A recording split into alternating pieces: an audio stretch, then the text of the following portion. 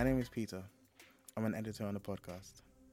This is just to let you know that this is part 2 of a 2-part conversation that started in the last episode. So if you haven't heard that yet, for context, I would suggest you do. But otherwise, thank you for subscribing, thank you for listening, and stay blessed. Here are Tolu and Arnold. Okay, so I think one of the things that came up for me is just the power of the gospel, because, you know, you touched on it about how we, as black people, we need to let this stuff go. But, you know, the word speaks about how there is neither Greek nor Jew.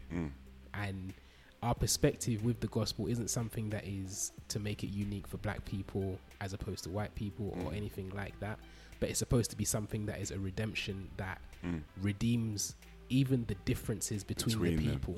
Because it unifies you. That's it. You have Jewish people who grew up with a Jewish background and who knew the covenant. They knew this history and journey they had with God. And then you have a bunch of so-called Gentiles who have no history whatsoever. Which we fell under as well, because we didn't have that Jewish background. You know what I'm saying? Yeah. But the point is that there's something about the gospel that is supposed to redeem all of that, even in our perspective. And I think, like you've pointed out, forgiveness is such a big thing. And I know how it gets, especially when you've grown up and you've experienced it. Maybe not necessarily being the slave, so to speak, as the slave master, but when you've experienced racism, direct, blatant racism, unprovoked in any way, shape, form, or another, like. It can create a standard within you that now becomes a new resistance point for you, or something that you have to intentionally resist, not to yield to in situations. So like, I'll talk about my background a bit as well. So growing up, I grew up in East London. You got out, bro. You got out real early. But yeah, I grew up, born and raised in there, man. And I think when we started off living in Stratford, up until I was about 7 years old. And at that time, like, racism was still prevalent. And so, like, literally the only reason, or one of the main reasons we moved from Stratford to Canning Town when I was 7 was because of racism. So some of the white people in the area used to, like, stab up my mum's car tires, smash our windows, like graffiti, all of this kind of racist stuff. And I was 7. I still remember this stuff till now. But that was part of the experience that I had as a child. And so when we ended up moving and stuff, like, I remember experiencing stuff even in school, like where you'd have certain white people that would treat you a certain way. And so I remember when I moved to Canning Town and stuff, like, by then it's like you've been through so much, it toughens you up a bit. And I think at the time when I moved to Canning Town as well, there was still like white people and stuff like that around who you sense some undertones of being treated differently, but there was a whole lot of black people. And I think in the time that I grew up, like, it was almost like the community of black people almost became like a strength in that part of East London. So it's like, as much as that racism existed when I was a child, it's like, no, we're grown now. You know what I'm saying? And so if anyone wants to bring it, the whole of the end is coming for this kind of thing.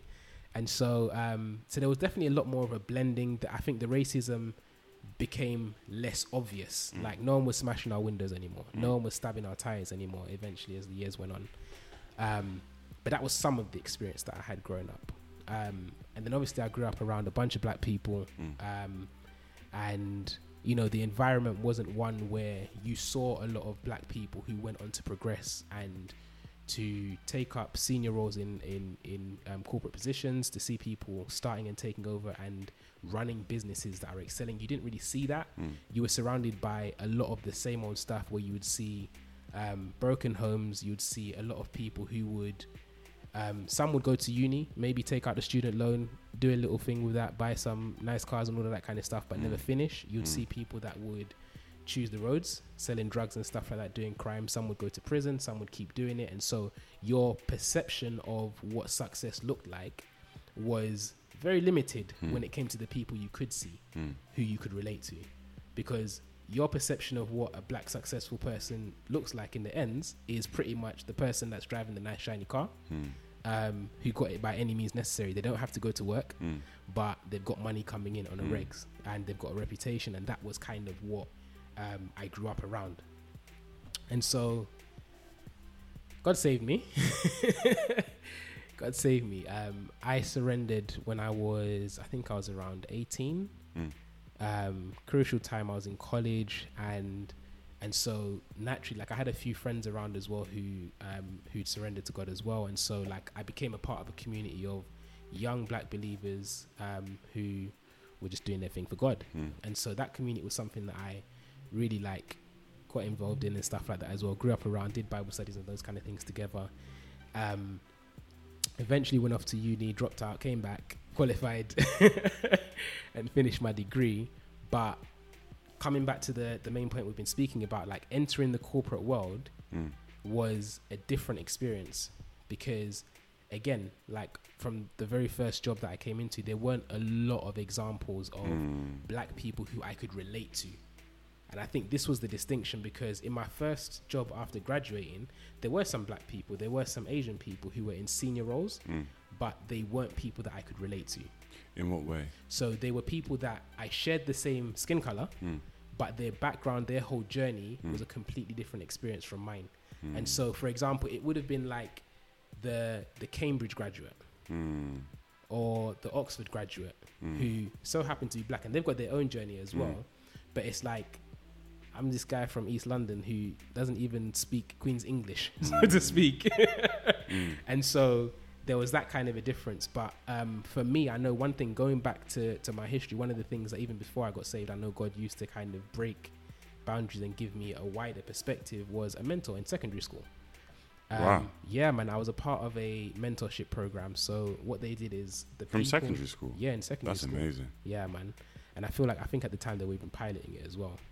But I love being a pilot. Yeah, like that, yeah, that's dope. But what they did is, the children who were gifted and talented in certain in different subjects, they basically assigned us a mentor who was someone who was really successful in a corporate position in central London. And so I got assigned a partner in a very big American law firm.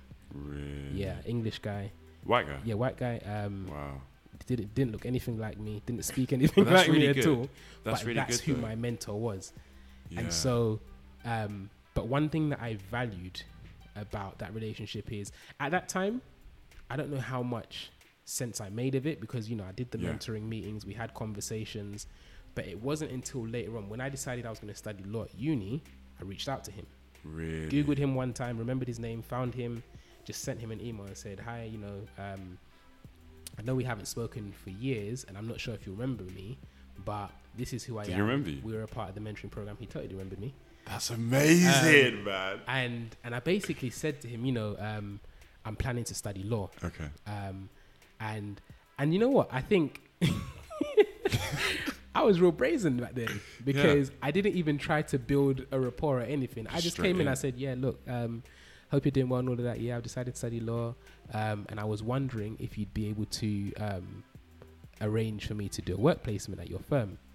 And it's like, I look back on that now and I feel like that was so unpolished. Like, honestly, there was no finesse in that. No. Like, it's not even like I said, oh yeah, let's catch up for coffee or anything like that. Just straight in. But he responded. But he responded. But that's the thing. Yeah. That's the thing, is that sometimes we're so scared to do that. Yeah. Like, when you're young, you're like, yeah, cool. Yeah. But then as you get older and you realize, oh, okay. Exactly. You get a bit scared about it. Yeah, yeah. Like, why? But yeah, I was real brazen, man. Wow. Real unpolished, but it worked. So he turned around and he was like, yeah, he totally remembers me, was happy to hear from me. And straight away, like, I remember I was on my way to the airport to fly to Uganda with my family for a holiday. And I remember literally opening my email and seeing a confirmation email from him, copying in someone else in the company saying, further to our conversations, you'll be able to basically start on this day. It was a 2-week placement, I think it was.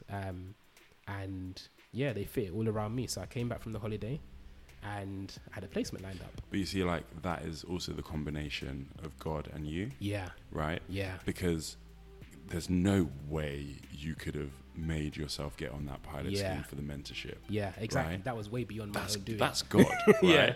And even the idea coming back later of, oh, actually, I had this connection, I want to do it. That's still God. Yeah, yeah. But the fact that you actually did it, executed, that's you. Yeah. Right? So it's that combination of you and God again is just That's dope. Yeah. And I'm hearing all this stuff for the first time. Like, I didn't even know none of this. This is good. cool. Yeah. So those are my 2 fishes and 5 loads. God prospered it. Wow. Multiplied it, and I came back to this 2-week placement. But I will never forget that placement because, you know, having grown up in East and like the most I'd seen in terms of a law firm before that mentoring program was like a high street firm at the end of my road, and I never saw any of the lawyers or anything ever. Like I didn't really have any exposure for myself on a personal level. But when I went to this placement, like the way things were set up for me, they gave me an office of my own, like big old building, central London. Like we're not talking about like a high street, small digga firm over there. Like we're talking about a big boy American law firm, big name, big brand. And they gave me my own office, a huge office, had my name on the door. Shut up. Listen, and me, I come in, young boy from East London, just there in my suit, and I'm looking around, I'm like, nah, and my life can't stay the same. That's my amazing. life can't stay the same. Because, and you know, it's not even to say that like the office or that job is something that makes you, but it's the experience or the exposure, and I think the level of thinking that it took me to think, you're not bound by your experience. No. You're not bound by what you've been exposed to before. You don't have to become another example of one of these negative outcomes. There is so much more to it. What people don't probably know though is that you're also senior in your company. Oh yeah, right. That's the thing. Yeah, like you have you're a senior person in your company. Like the guy that you report into is the guy that runs the company. Yeah, right. So it's not like you're not doing that. Yeah, but actually we've had such different journeys. Yeah, you know, and yet we've still ended up in pretty interestingly similar positions. Yeah. You know, so that for me is amazing. That actually, look, it really doesn't matter. Yeah, kind of where you start from, right?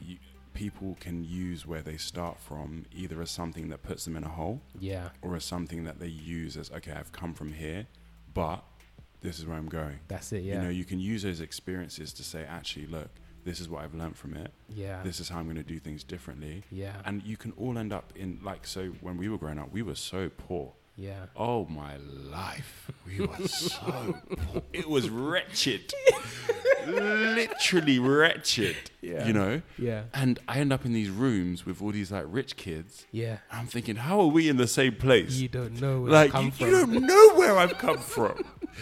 You know? Yeah. But it's amazing how like a different perspective. Yeah. I like what you said about like seeing that office Exposure. and seeing that. When you're exposed to different things, it really opens your eyes to go, this is actually how people live their lives. Yeah. You know, like that wretched life that I had, it doesn't have to be like that. Yeah. And there's no reason why it can't be like that. Yeah. You know, but sometimes we think, oh, I've come from this place and well, no, it doesn't matter. Yeah. Like, actually, like, you have a big God too. Like, come on now, let's this is it. This is it. This is it. Like, you have a massive God. Yeah. Who actually is for you. Absolutely. And like, God wants us in those places. And it's like, sometimes it really freaks me out sometimes. Yeah. Because, so my boss, he took on ownership of this project at work about reverse mentoring. And as part of the BAME thing, they also wanted to do reverse mentoring, right? So they're trying to connect it all together. And like me being me, like, I'm like, look, I don't necessarily need to be involved with that. Like they're saying, oh, maybe you could do it. And I'm thinking, no, it's fine. It's cool. And I said, oh, there's a girl who's more junior than me. She's like a mixed race girl. And I'm thinking, okay, maybe actually it could be good for her to do it. And so I'd passed it off and I said, totally okay, she can do it. Straight. Because for me, I'm like, I don't. That's what's up. Yeah. It's like, not all for me. No. So I'm thinking, okay, cool. And then my boss kind of called me. He's like, boy, what you doing? Yeah. I'm like, huh? He's like, because it's with the managing director of our company. Ooh. Right? And I'm just thinking, no, it's cool. Like, put her on. It's all good. Yeah. My boss is like, no, I want you in there. Yeah. I'm like, what? He's like, I know you. Yeah. I know that you won't be fazed by the moment. I know this. I trust you. I know that you will, you know. And he's like, and this really needs to go well. Yeah. Because the experience that the MD has of reverse mentoring will actually impact what he says to his management team. Yeah. So if it goes well with him, it will cascade through to everyone else. Yeah. Right? So I find myself in the room with our managing director. Yeah. And I'm like, how am I in this room? Yeah. And he turns to me and he goes, oh, hey, Tony, blah, blah, blah. And he goes, oh, we're going to be working together quite a lot. I'm like, huh? And he said, we took a survey to find out who's connected to different people within the business, and who do people go to get stuff done, and da da da da. And he said, and your name came in like the top 15. And I'm looking at him like, huh? I'm not thinking, what? You don't remember my whole, bruv, where have I come from? Right? Because I'm thinking, what do you mean? Yeah. Like, and it's not even like I ever set out to do anything like that. Yeah. I'm just trying to do my job, just trying to be good at my job. Yeah. And he goes, oh, so we're putting together the connectors, as he calls them, and I'm going to meet with them regularly, and they're going to feed back to me and try and, you know, tell me about what are people saying and all this stuff. So I'm having the reverse mentoring with him, and he's telling me things that I'm like, huh? And he's asking me like, what do you think? And then he'll be like, oh, and that's actually a good point. And in that moment, I know it's God. Yeah. Right? Because firstly, I didn't put myself here. Yeah. I almost actively tried to get out of doing it. Do you know what I mean? I said, no, it's cool. Put someone else there. Yeah. But I still ended up in that position. Yeah. And in that position, when I'm talking to him, I'm not just trying to talk out I'm not just, you know, trying to chatter. I'm trying to say, okay, actually, what is wisdom? You know, what is God saying in this situation for him? You know, and he's asking me questions, and I'm giving him opinions, and he's actually like thinking, oh, that's actually quite good. Yeah. And then I see those things coming through, and I'm like, God, you're literally amazing, because I couldn't have put myself there. Come on. And then I couldn't have had wisdom to give to someone who operates at Yeah, that level. yeah, Like, yeah, I'm yeah. thinking, what? Yeah. But it comes back to where I came from is very different to where he came from. Yeah. You know, he is like, he's a great guy. He's Yeah. like an older white guy, but like, we come from a very different place. Yeah. And that's one of the things in the BAME group that people talk about is, look, I don't have anything in common with those people, right? Do you think he loves football, I hate football, right? Yeah. He loves Spurs, I couldn't care anything less about anything like that, right? Yeah. But what you do is, instead of focusing on what divides you, Yeah. you focus on what actually connects you. Come on, this will preach. You know, that's what Yeah. people don't get, is that, look, if I'm in a room full of people that I have nothing in common with, on the surface, find what you have in common with that person. Yeah. You know, ask more questions about them, and it's about, okay, how do I find what connects us versus what divides us? Yeah. Right? Because that's how, no matter what room you're in, there's always going to be something that connects you with those people. Yeah. You know? And that was a tangent. So a couple things I want to throw in there. I remember what I wanted to say before as well. So first of all, the differences. It's such a powerful thing to have the perspective of knowing that these differences don't need to divide us. No. Because a lot of the time, actually, there's so much fruit that can come from when two completely different people come together, find common ground, and are able to work on a project. Bro, because the women I work with, we're so different. Yeah. And like, when you watch us work together, it's almost like we're fighting. Yeah. But the product that comes out at the end is a million times better than if I'd done it by myself or if she had, because the differences. Yeah, and that's a lot of the time, it's the different backgrounds that you've had, the different experiences that influence the way that you might think or look at something, that can perfectly mesh when you don't come with like an aggressive or a divided approach, but you're coming thinking, okay, cool, we might not look the same, we might not sound the same, but we have the same goal. We have the same end goal, and there's a way that with this big God behind me, whether they're a believer or not, don't matter.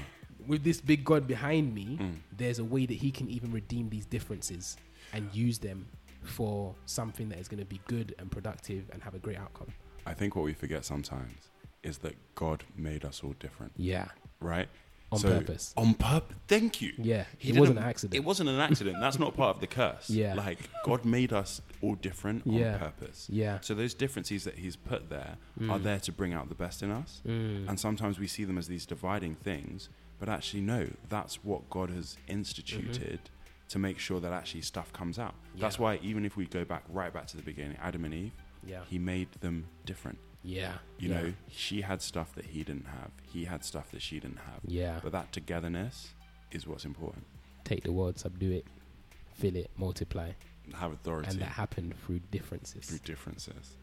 Yeah. That's amazing, man. And I think even just to add that to that as well, I appreciate that all of our listeners might not be black. So even if you're not black, this is something that you could probably listen into to get maybe some insight and understanding, but you're not isolated from this conversation because you add value also. But that's the thing for me, is that all of these things are universal, whether you're black or not. Differences. That's the main point, isn't it? Yeah. And everyone has that thing that is a bit of, that is almost like a hang up about them. Yeah. You know, we've all got that thing that is our insecurity. Yeah. We've all got that thing that we need to be aware of. Yeah. You know, when you go into a situation. So for me, like you said, this isn't about black, white, anything like that. It's literally about, look, how do you connect with people? How do you learn to influence people? and not in a manipulative way, you know, but it's actually like influence is saying, look, I have this idea, right, and this is how I think we should do things. And as Christians, look, our ideas, we need to be getting God's ideas into situations, right? Because that's why we're there. You know, we're there to bring kingdom into those situations. So when I'm talking about, okay, how are different ethnic groups treated fairly? That's a kingdom principle. Absolutely. It's actually, okay, how do we do this so that people are equal, people have a good time? You know, when my managing director is asking me questions about, okay, you know, in terms of how we deal with people on, say, this or that, I'm trying to think, okay, what's the kingdom principle that we're trying to follow? You know, how do we bring kingdom into what we're doing?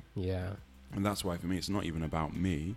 It's about who I represent. You know, I'm trying to bring God into that situation. You know, and sometimes it's not about going, oh, the Bible says you should do this. But, you know, it's putting it into language that they understand. You know, it's just stuff like that regardless of who you are, those are principles that should stand you in good stead. And something else I want to add as well is that within this whole differences, and sometimes your difference is making you feel unqualified, whether it's because you're black and you feel like all of the people in those senior roles are white, or whether it's because you're a woman and all of the people in senior roles are men, or whatever the difference is, that difference is something that gives you an opportunity to step out in faith and see what God will do. I say that because, like, I know, like, if I'm not even gonna front, when I look at the roles that I've done, even like to date, the company I worked for before, the company that I'm working for now, like the role that I'm in, bro, I dared with God. Like, literally rolled the dice with God. I remember the one that was for the Big Four. I even forgot that I even applied because I just put out so many applications. And one day I was just out for lunch with one of my cousins. We're just out there, Pizza Express, not sponsored. Yeah, that's it. Pizza Express, holler at us if you want to get mentioned again. But yeah, I was out there just having lunch, and my phone rings, and the person picks up and says, you know, hi, I'm calling from X firm. And I was like, wait, what? Calling from where? And at first, I even thought to myself, is this a prank call? Like, but literally, I remember from that phone call to being invited into interview to sitting in the interview and even having, like, answering the questions, feeling like at one point, I messed up, having to pause, drink some water and continue the conversation, which has happened to me more than once, by the way. That's a standard thing, right? But yeah, like I dared with God, because at that stage there was nothing. I didn't know anybody from the ends. I didn't know anybody that worked for that firm. I didn't know anybody who worked for a firm on that level. I knew nobody. It was just a building that I'd seen out of my window from a distance in Canary Wharf from being a child. Do you get what I'm saying? Like, it was one of those places that you would ride your bike past and just look into and just, like, not necessarily pay any mind and think, one day I'm going to be working for this organization and this company and stuff. And so that one, I dared with God. The role that I'm in now, like, some people don't know it, but on paper, I didn't have the experience required for this role. Like, I had no experience in this industry, in the context that I work in compliance. I had different compliance experience, but I didn't have the direct experience of doing what this particular role required me to do. But nonetheless, I dared with God, you know. I went to the interview and I just had a conversation. And I think this comes back to one of the things you mentioned before, which I really wanted to pick up on, about not necessarily trying to be somebody that you're not, you know, like understanding the climate. Yes, identifying that you might need to present yourself in a particular way so that you don't feed into some of the stereotypes, but also remaining true to who Arnold is and who Tolu is. And so on that one in particular, the interview for the role, my current role, I remember there was no change in my voice. There was no change in my tone. I spoke to him like I would speak to anybody else. I didn't speak slang, but like I equally didn't try to put on a voice. You didn't say like, this is how I speak. And, you know, I didn't do any of that, because my thing was, at the end of the day, yes, I'm different, but you're not judging me or making your decision on how I look or how I sound. You're making your assessment on the value that I can add and the problems that I can solve for your organization. And that's what you spoke about as well, the problem solving. And I think when we take the focus off of ourselves and how we look or what our differences are, and we put our perspective more on, and this is the practical application of loving your neighbor as yourself. This is the practical application of working as unto God instead of as unto men. Because you actually then come to this job, you come to this idea, this thing, not with the perspective of what's in it for me, but more like, okay, what are the problems that this company is facing? What are the problems that this particular person at this particular level has to deal with? Because if I can solve their problems, what? You think they're going to turn around and say that they don't, even if they were racist? They need you to solve their problems. And especially like if you're committed to solving problems and to adding value and, you know, taking care of the things that you know matter to the people that are running the company or who are managing you or whatever it is, when you commit yourself to those things, like put yourself in their position. You're running a company. This young guy or girl comes along and they don't look like you. They don't sound like you. But everything that has been bothering you, that you've been going home to complain to your wife about for the last 5, 7, 10 years, they've come in and in the first 2 weeks, they've fixed it. They've taken away the pains that have been making this business a burden for you. And like, these are the practical applications of how we can start loving our boss, loving the owner of the organization, loving our manager, as we would love ourselves, because we focus on solving the problems that they have the same way we would want people to solve our problems. So there's two things, right? Shoot. So one of the things you said is about they don't look like me, right? And I took that as, you know, I'm black, he's white, right? Because one of the things that, so when we were in that steering group, right? I looked down at the guy who was next to me, right? He's wearing like ripped jeans, and in the rips of the jeans it says blah, blah, blah. My heart literally sank, right? Because I get that it's a media company, right? So there is something about, look, it's a media company, we dress how we want to dress. But also how you're dressed will determine how people address you. Perceive you, 100%. So like this girl I was talking to, she said, there used to be this guy who used to walk around in a suit and stuff. And I used to think he was really important. And then I asked someone like, who's that guy? And they're like, that's the guy that swaps the ink in the printer. You know? That's it. But he carried himself in such a way, and how you dress also affects how you carry yourself. You know, because when you're in like that stuff, you feel a certain way, you know, and that's how you present yourself. That's how you come across. So it's not saying, you know, pretend and that kind of stuff, but actually how you present yourself to other people will impact firstly how seriously they take you and also how they listen to you. So that's kind of like an aside in terms of, look, I get it, like you want to be comfortable and stuff, but also there's a greater purpose in how you present yourself. I just want to quickly add on to that. And it might not always be forever, because sometimes it's just about the first, like they don't know you from Adam. Nope. And so first impression. Their first impressions make a difference, but that's different from when you're somebody who has a proven track record of adding value. That's why Mark Zuckerberg can turn up on whatever he wants. Everyone's like, he wears a t-shirt. Exactly. He also runs a multi-billion-dollar company that he started. He probably didn't do that necessarily at the beginning. Like when he went out to those meetings, he probably dressed up, but now he's Mark Zuckerberg and he can wear whatever he wants. This is it. So it's navigating and knowing how to navigate what is right for where you are. Because if it's the first conversation with a blind stranger that has no history on you whatsoever, or no evidence to show that you're even the person that can solve their problems, you know, make it easier on yourself. Don't feed into the stereotypes. Make it easier, because this is what it is. You make it when you choose to walk into those situations and say, listen, I got the talent, and what somebody say something to me, I'm wearing my shorts. What is it? Like when you come with that kind of attitude, a lot of people will switch off from the beginning. They don't even care about what problems you've solved in the past. They don't care about the value you say you can add. But you've made it a lot more difficult for that conversation to end with a yes. So this was actually the second point that I was going to make, right? Is about humility.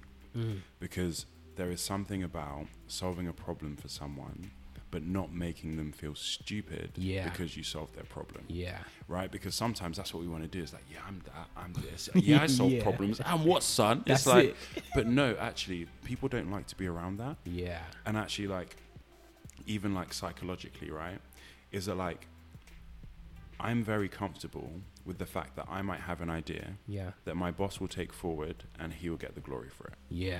I'm totally fine with that. And a lot of people are not. Absolutely. Because they think I had that idea. It's a burner in the flesh. Bro, But bigger picture, right? Yeah, What is more important? The fact that the idea that you had got taken forward and it got implemented and you see the results, or the fact that your name is on the idea. Because let's know very well, like, whoever takes that idea forward, because firstly, if the idea came forward as my idea, it might not get done. Yeah. But because it's coming forth as his idea, it comes with more clout. Yeah. You know, and it's understanding that and actually having that humility. And that's something I really am working on every day, is that, look, I need to be humble about any input that I have, or, you know, because it's so easy to start to get all puffed up. And I've actually seen it happen sometimes, right? Yeah. Even with myself, where, you know, we start to feel like we're experts. Yeah. So these people had this idea about how we want to do a certain thing, and it was a really manual, really long idea, right? And I started getting all high and mighty about it, because this is the kind of stuff they do all the time. Yeah. And I'm talking to this guy, and I was, to be honest, I was like, I don't know what I was doing. You know, when you're like, oh, who signed off on this? And da da da da da. Yeah. And then he just forwarded me this email that I was on. When the idea had come out. Who hacked my email? Bro, like, and I had to humble myself, you know, because I was on the email, but at the time I didn't look at it and I didn't do my due diligence on that. And then I got all like high and mighty about it, because I gave him a solution for what needed to happen. I said, oh, why don't we do this? But in giving him the solution, I wasn't humble. I said, oh, who thought of this? And all of that stuff was unnecessary. Yeah. I should have just said, oh, this is what I think we can do. Yeah. You know, and it would have helped him. It helped him save face as well. Yeah. But then I made him feel bad, because then I started saying, "Oh, how did this idea come through? Yeah. Who was signed off on this?" My name was on that email. Mad.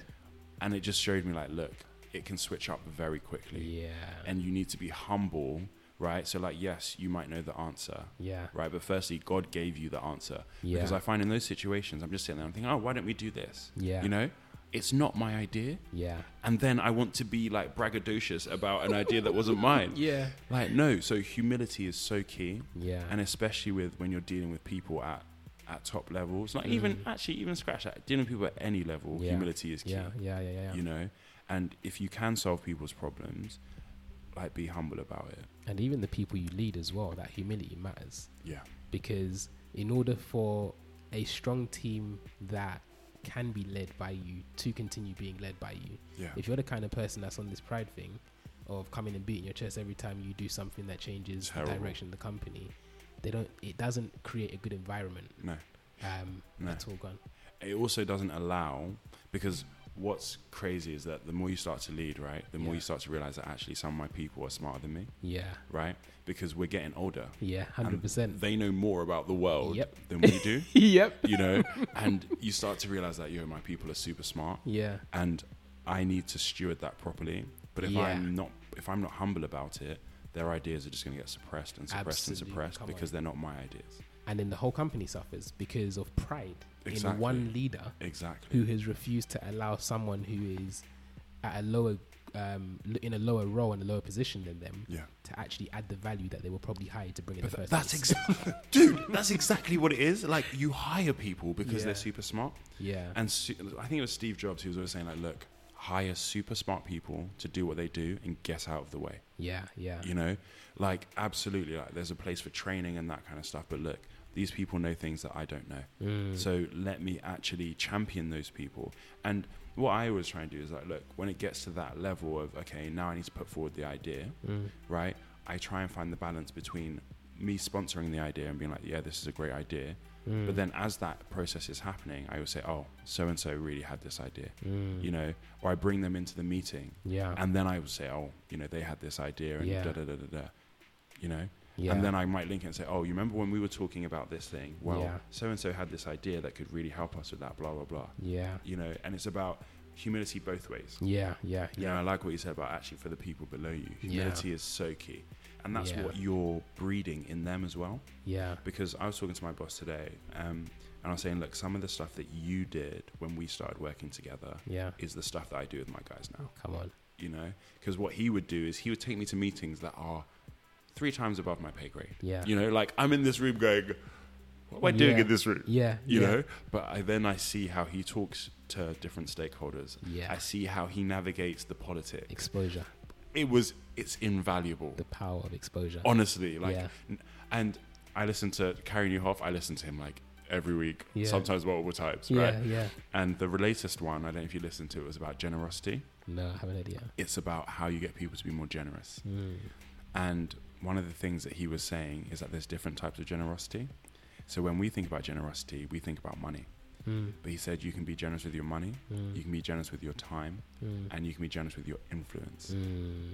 So even just the act of saying, look, I know this person, let me connect them together. Yeah. And because I've connected them together, it goes further than if they had to try and make it work by themselves. Yeah. Like there are situations where we have more influence than we know, and it's actually being generous with our influence, you know. And I thought, wow, like there are situations at work where I can be generous with my influence. Absolutely. You know, and it's looking out for those situations like, okay, how can I use what has been trusted to me? Because influence is trusted to us. Yeah. How can I use that to make other people's lives better? Yeah. And that's huge. Yeah, do you know, and it's an example that I'm thinking of even with my current role and even my previous role as well, is just times where people in my team have contributed something that I had absolutely nothing to do with, and I can tell that they've added massive value. But I know that if I don't have a conversation that makes that known in the public, it will go by the wayside. No one will know. They'll probably even assume that it was me. Yeah. And so, like, being intentional about even like making sure that the people that you're leading are, you know, associated and rewarded and acknowledged for their hard work. Yeah. Like, okay, so one of the ladies in my team now at the moment, she's very hardworking. Like, she's so good at her job. She does things without needing to be told. She uses initiative. She's like, those people. there are so many great things about her as a as someone to look under me. But one of the other things is she's also not the kind of person that likes to have the attention on her. So she's the kind of person that will do a great job, but not be concerned that nobody said anything. Yeah. Like at face value anyway. But me, knowing the journey that I've been through, like if I know you've done something great, I'm not even trying to take your shine. I want that to be shown, because at the end of the day, like, I know that my time there is for a season. I don't know how long or how short I'll be there for, but I know that working with this lady, my desire is for her to grow, to develop, and to eventually someday take over and go ahead. No, it's your responsibility. Yeah. Like, as a manager, your responsibility is to actually make sure that your people are known. Yeah. Right? That the work that they do is known, and that when you go, they can step up into your role, or they can step into your role in a different place. Yeah. You know, like, it's your desire. Yeah. Absolutely. But it's also our responsibility to do that. And that is a responsibility that a lot of people, or not even a lot, actually, I can't say, I don't know everybody, but can often go overlooked. And so, like, in my previous role, I had a person who was in one of the management roles over me, who she was not about, like, she was very happy to take things forward and to, you know, be the name on everything, and to never allow for people's good work to be recognized. And so for me, in that situation, it was one of those ones where it was like, boy, I know God sees, and I know that bigger than your decision to try and take the glory or not, God knows what is right. And so even though I'm not acknowledged, that was a lesson for me in that moment as well. Like, I think he spoke about something similar. In that moment for me, the lesson was, are you going to now start beating your chest and start acting out because they didn't want to recognize you? Yeah. And I had to allow it, do you know what I mean? And keep moving and keep doing what I was doing.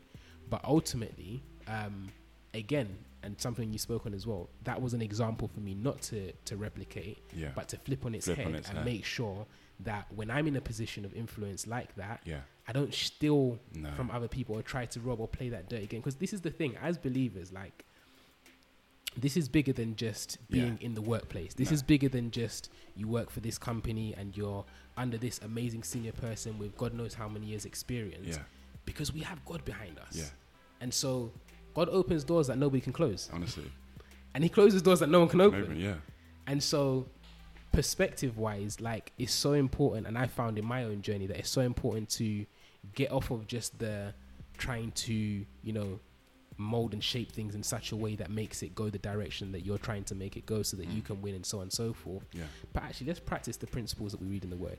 Because actually, what we forget sometimes is that people are watching you. Right? So when you go in and they say, oh, what did you do at the weekend? Oh, I went to church and da-da-da-da. You talk about faith.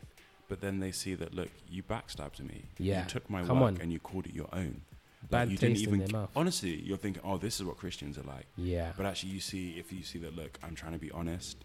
This is how, and it's not even about creating a perception, because I'm very real with my guys. Come on, right? Yeah. And what is so crazy, right, is that sometimes you might be having a bad moment, like, oh, I really feel like doing this, and they're like, yeah, but you're Christian, so you can't do that. That's it. They'll hold you to account. Honestly, like, people listen to that, and I'm like, yeah, I know. I'm just like, they know that I'm just sharing. Like, I have feelings just like you. Yeah. This situation impacts me just like you, but they also know that, look, he felt that way, and now I've seen how he's dealt with that person. Yeah. He's dealt with that person with grace or with mercy or with whatever Absolutely, it is. Yeah. So people are also watching. There's so much more about it, because we're not just influencing businesses and decisions. Yeah. It should be about influencing Darkness. eternity. And right? that's it, with eternal impact. Yeah, you're right. Exactly. Absolutely, man. So eternal perspective on everything. Yeah. Brilliant chat, Tolu. Very good. I appreciate it, man. Thank you. Cool. If you like the conversation, wanted to add to it in any way, shape or form, feel free to leave comments wherever comments are left. If you want to get in touch with us, we have an email address. It's info@reasontobehold.com. But again, we do want to say thank you for listening in, taking the time to hear our conversation. Ultimately, this isn't just about us talking for the sake of talking. It's about helping you wherever you are and at whatever stage you're in life to take this faith and see its practical application in real life settings. So we hope you're getting that. And I really feel like this is some of the stuff that I feel like we're learning it. Yeah. But the reason that we've learned it is so that other people can learn it quicker. Yeah. You know, because like I'm 30 now, but there's someone who's like 19, 20, who's they're not even out of uni yet. Yeah. And actually what I want is for them to, when they get into the workplace, they already know all these things that it's taken us some time to learn. Come on, yeah. And for me personally, it's like leadership is so important, especially as Christians. Like, like in Nigeria, like they're like, we will be the head and not the tail, and but it's true, right? Because that's what we're meant to do. Even if I don't have an official position of leadership, we are still leaders in our generation. Come on, talk about it.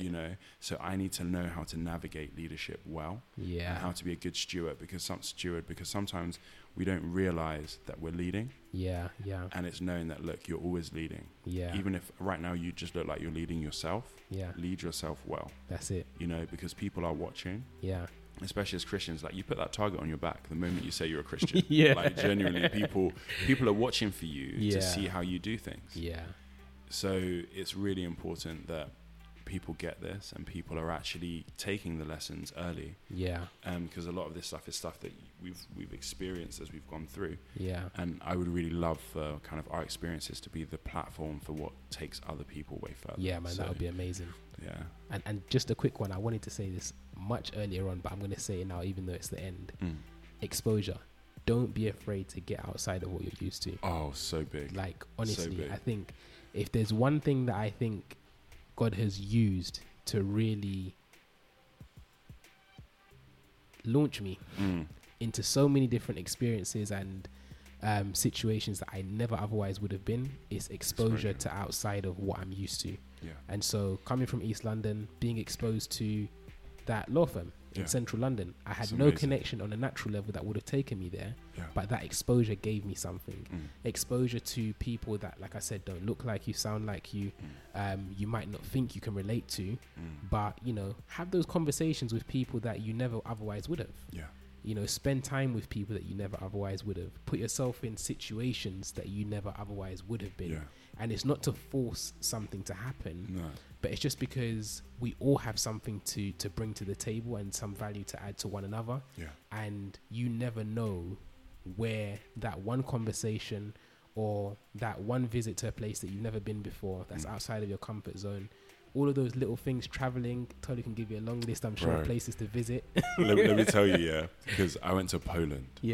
Come on. Right. What are you doing in Poland, bro? Bro, I went for a wedding. Yeah. And I love weddings, firstly. Yeah. But I was looking at it and I was thinking, oh, Poland's going to be racist. Yeah. I at first, I didn't want to go because of money. Yeah. So firstly, it was money. And then I thought, oh, and it's racist and this and that. Yeah. And then I looked at the exchange rate and I actually thought, oh, actually, no, this is super cheap. Yeah. And these are people that I really love. So I'm going to go for their wedding. Mm-hmm. And there's that fear of, am I going to go get lynched in Poland? Yeah. You know, yeah. like by some skinheads.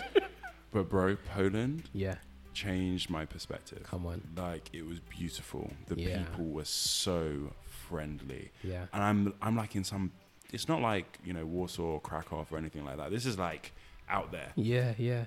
You know, but it was like this little untouched kind of place. And people were so friendly. Come on.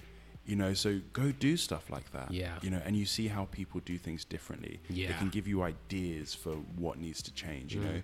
When you get into experience, so like I work with a Polish girl now, you know, and even just that bond of I've been to your country, you know, that makes a difference. And the hostility that might have been there because you might have thought Polish people are racist. Yeah, exactly. That's gone. It's dispelled because you've had an experience for yourself. Exactly. That's not based on fear and hearsay. We're going to end up doing a whole nother sign off. But yeah, man. Yeah. Thank you for listening. Love, peace.